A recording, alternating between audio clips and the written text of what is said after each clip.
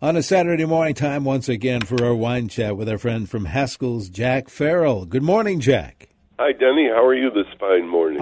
I'm doing quite well. I'm glad to see a few showers. We can use that. Maybe not Absolutely. for the fair, but we'll get through it okay. Well, it's a light shower. It's very Yeah, absolutely. What are we going to be doing today? Well, first I thought I would talk about what wine goes with what food at the state fair, and before I do that, I think it's kind of interesting. It's been almost 40 years now that they've had a wine contest at the state fair.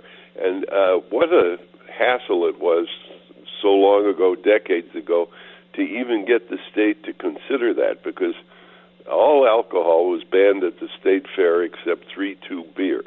And they didn't deem that was alcohol, that had enough alcohol to affect anybody. Apparently they never sat in a 3-2 beer bar.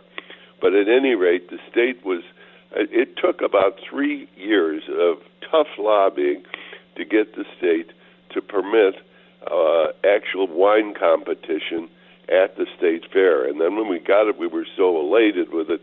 And eventually it took another decade or so before they had wine at the fair. And now they have wine at the fair, and all the wonderful, I think there's 78 of them, wineries in the state of Minnesota, and an awful lot of them are represented at the fair.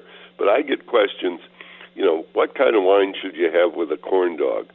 Well, good question. What I would have is a Riesling, because don't forget, a corn dog is basically a hot dog covered with cornbread, and hot dogs is smoked pork. And I always say a good Riesling with a smoked pork chop is a marriage made in heaven. Dr. Tanish makes a Riesling that is absolutely delicious. Ice cold, it would be perfect with with corn dog. Another popular thing at the fair is cheese curds. Well, here's some good news. Any wine goes well with cheese curds. We have a saying in the wine business: if you're selling wine, serve cheese. If you're buying wine, eat apples. And the reason is when you bite into an apple, you really taste malolactic fermentation in that apple, that first taste, and it makes your taste buds come to attention right away. So you become more critical of the wine you're drinking. However, if you have cheese, it coats your taste buds and makes everything taste pretty good. So if you're having cheese curds, by all means, why not try any wine that strikes your fancy? It'll be fine. Ribs, I'm a big, big fan of Argentinian Malbec, particularly Gary Bay is a good one. Their Malbec is absolutely terrific with barbecue sauce, and barbecue sauce is, oftentimes spicy and sweet, so you need to match that up. And Malbec from Argentina does that better than anybody else. If you're having American chili, one of Denny's old favorites and mine too is Terrace's Zinfandel. Tough wine to beat if you're having chili. And of course, if you're having those sweet Martha's cookies, what could be better than Cavatina Sparkling Moscato? It's kind of sweet to match the sweet cookies, and it's delicious. That's about it for the fair as far as I was concerned this year. What I was going to talk about is the consumption of wine worldwide. Who do you suppose is the number one consumer of wine for the entire world? No one would ever guess. It's the United States. And we're not the number one per capita, but we're the number one consumer of the wine. And that's because we have about 260 million adults who are drinking, and it's surprising because so many parts of the country ban wine. Actually, there are counties around the nation that are dry where you can't get a drink. And also, we're one of the few countries in the world where you have to reach a certain age, 21, to buy drinks. So in light of all those things, the fact that we're the number one consumer of wine throughout the world is amazing. I think our forefathers, particularly Thomas Jefferson, would be astonished because he tried to grow grapes for table wine at Monticello unsuccessfully most of his life. But anyhow, it's nice to be number one in something. Who do you suppose is number two? Well, of course, you probably guessed it. It's France. It makes most of the rules. kind of, a lot of people say, almost invented the wine business. And everybody drinks wine in France. And so with only about 50 million people, they consume just slightly less than we do in this country. And even their prime minister, Macron, he drinks 2 glasses a day and is very proud of it, even though he's very health conscious. And it just shows you wine is good for your health, I guess. The next one, well, you probably guessed it, is Italy. Italian consumption doesn't meet the level of other countries, but per capita it sure does. But as a country, in spite of, pardon me, being the largest producer of wine in the world, Italy is, they're only number 3 in total wine consumed in that country. Number 4 is Germany, 5 is the UK, and the UK today is producing some pretty good sparkling wines. Whoever thought they'd produce wine? And like Americans, they're very, very, I forgot Germany. Germany's number 4.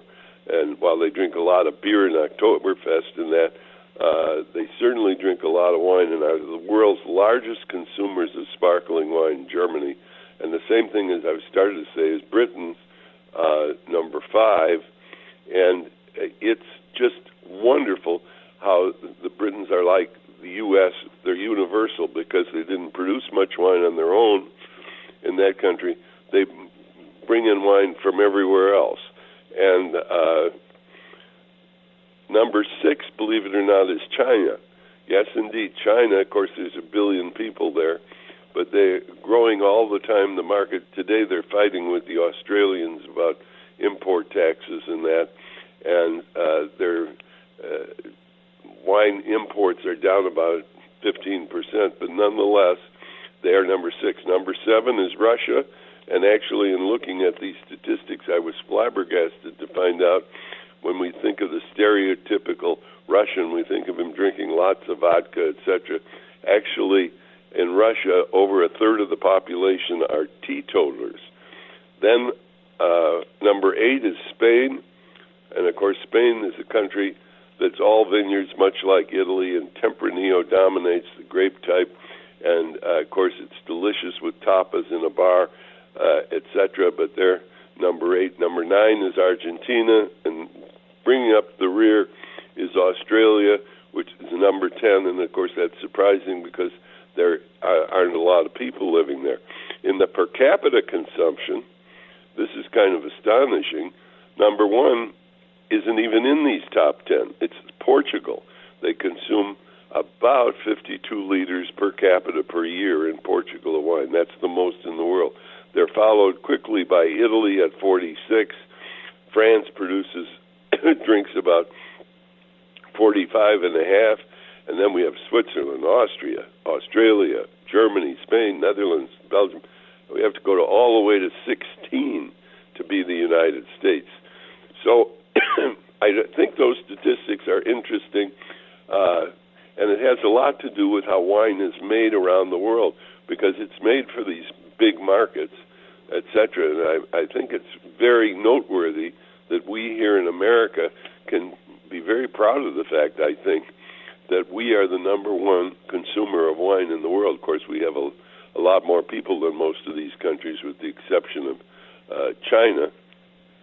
But the fact is that, like I say, poor Thomas Jefferson, who tried to grow wine at Monticello for years and years and years, would be absolutely delighted to see that we've taken our rightful place in the world of wine. Also, another item I wanted to discuss a little bit today is our 6 for 60, our Memorial Day, or I'm sorry, Labor Day 6 for 60. We have 6 wonderful wines for $60. It's just terrific. We have Fordant Rosé, which is a rosé from Provence, and it is delicious. It would go with almost anything you bought at the State Fair. We have a Pinot Grigio Cantina della Torre. It is just a terrific Pinot Grigio. And Pinot Grigio is a wonderful wine for aperitifs. It is sort of, I always like to say, it's innocuous. It doesn't take center stage, but it's a very pleasant, easy-to-drink wine. Then the third wine in this 6 for $60 is Obscured. Obscured is a red wine blend, and it's a little on the sweet side, much like number one selling red blended wine is something called Apothic, made by the Gallo family. This Obscured is a little like Apothic, not quite as sweet, but it fills the bill for people who like that. The next one is Fog Mountain Pinot Noir, a delicious wine, kind of my go-to wine on a daily basis. It's very good, and at 6 for $60, it's only $10 a bottle. Then Zinfinity, which is a wonderful Zinfandel, great with ribs, or if you're having barbecue, anything that you're going to have barbecue sauce on. That Zinfinity is delicious. And Zinfandel, of course, is a wonderful American vine, which we found its original roots were in Italy. Primitivo is the Italian version of Zinfandel, but actually really came from Croatia. And so it isn't an American weed, and Zinfinity is a sure good Zinfandel. And then lastly in our 6 for $60 is Projection Cabernet, a Cabernet from the Central Valley, just absolutely delicious. Everything you want in a Cabernet, not too big, soft and easy. But anyhow, while you're out at the State Fair, it is amazing to think, as I open this up with, is how the wine business has changed throughout the years. I mean, back decades ago, we had to lobby very, very hard, and for several years, to even get wine at the State Fair, and now they even have one building that is devoted to wines, and it houses several Minnesota vineyards, and they have all sorts of wines for you that you can taste and buy. And having a little wine with all that wonderful State Fair food, in my opinion, really isn't a bad idea. I wish they'd let all kinds of wines be sold there, but we take one step at a time, and things, when you're dealing with a government agency, take a little time, as is evidenced by, I think it took 3 or 4 years for us to even get wine to be submitted as an agricultural crop, and it took another 6 or 7 years after that to sell wine at the State Fair right now. So we go step by step, and hopefully that they'll allow wine at the State Fair that you can get from all over the world. That would be more interesting and not quite so regional as ours. But bear in mind, with 78 wineries around the state, there's an awful lot of selection, and some very, very good wines are made here in Minnesota. So here's to the State Fair, and why not raise a glass instead of going to the beer garden? Try stopping at the wine tasting place and taste a couple of different wines from different vineyards around the state of Minnesota. It would be not a bad thing to do while you're at the State Fair. Absolutely right. And talking about exploring, you could explore any one of the Haskell's locations. That's right. We explore the world and bring from around the world the best wines we can find, and we've been doing it for 85 years, so we've gotten pretty good at it. There's a Haskell's near you where you can save big dollars on wine. It's still our summer sale. There's a Haskell's in Bloomington, Excelsior, right at the Excelsior dock. In Faribault, we're right off at 35W. There's a Haskell's in Maple Grove, 22,000 square feet of vineyards of the world represented in downtown Minneapolis, free parking on Saturday and Sunday. There's a Haskell's in Minnetonka, Plymouth, St. Paul's Highland Village, Stillwater, White Bear Lake, and Woodbury, too. And if you can't come into Haskell's, go to Haskells.com, and they'll answer not only all your questions, but open the world of wine to you. And don't forget, Haskell's does deliver. Thank you, Jack. Let's do this again next week. Denny, I'm going to look forward to that. Jack Farrell from Haskell's.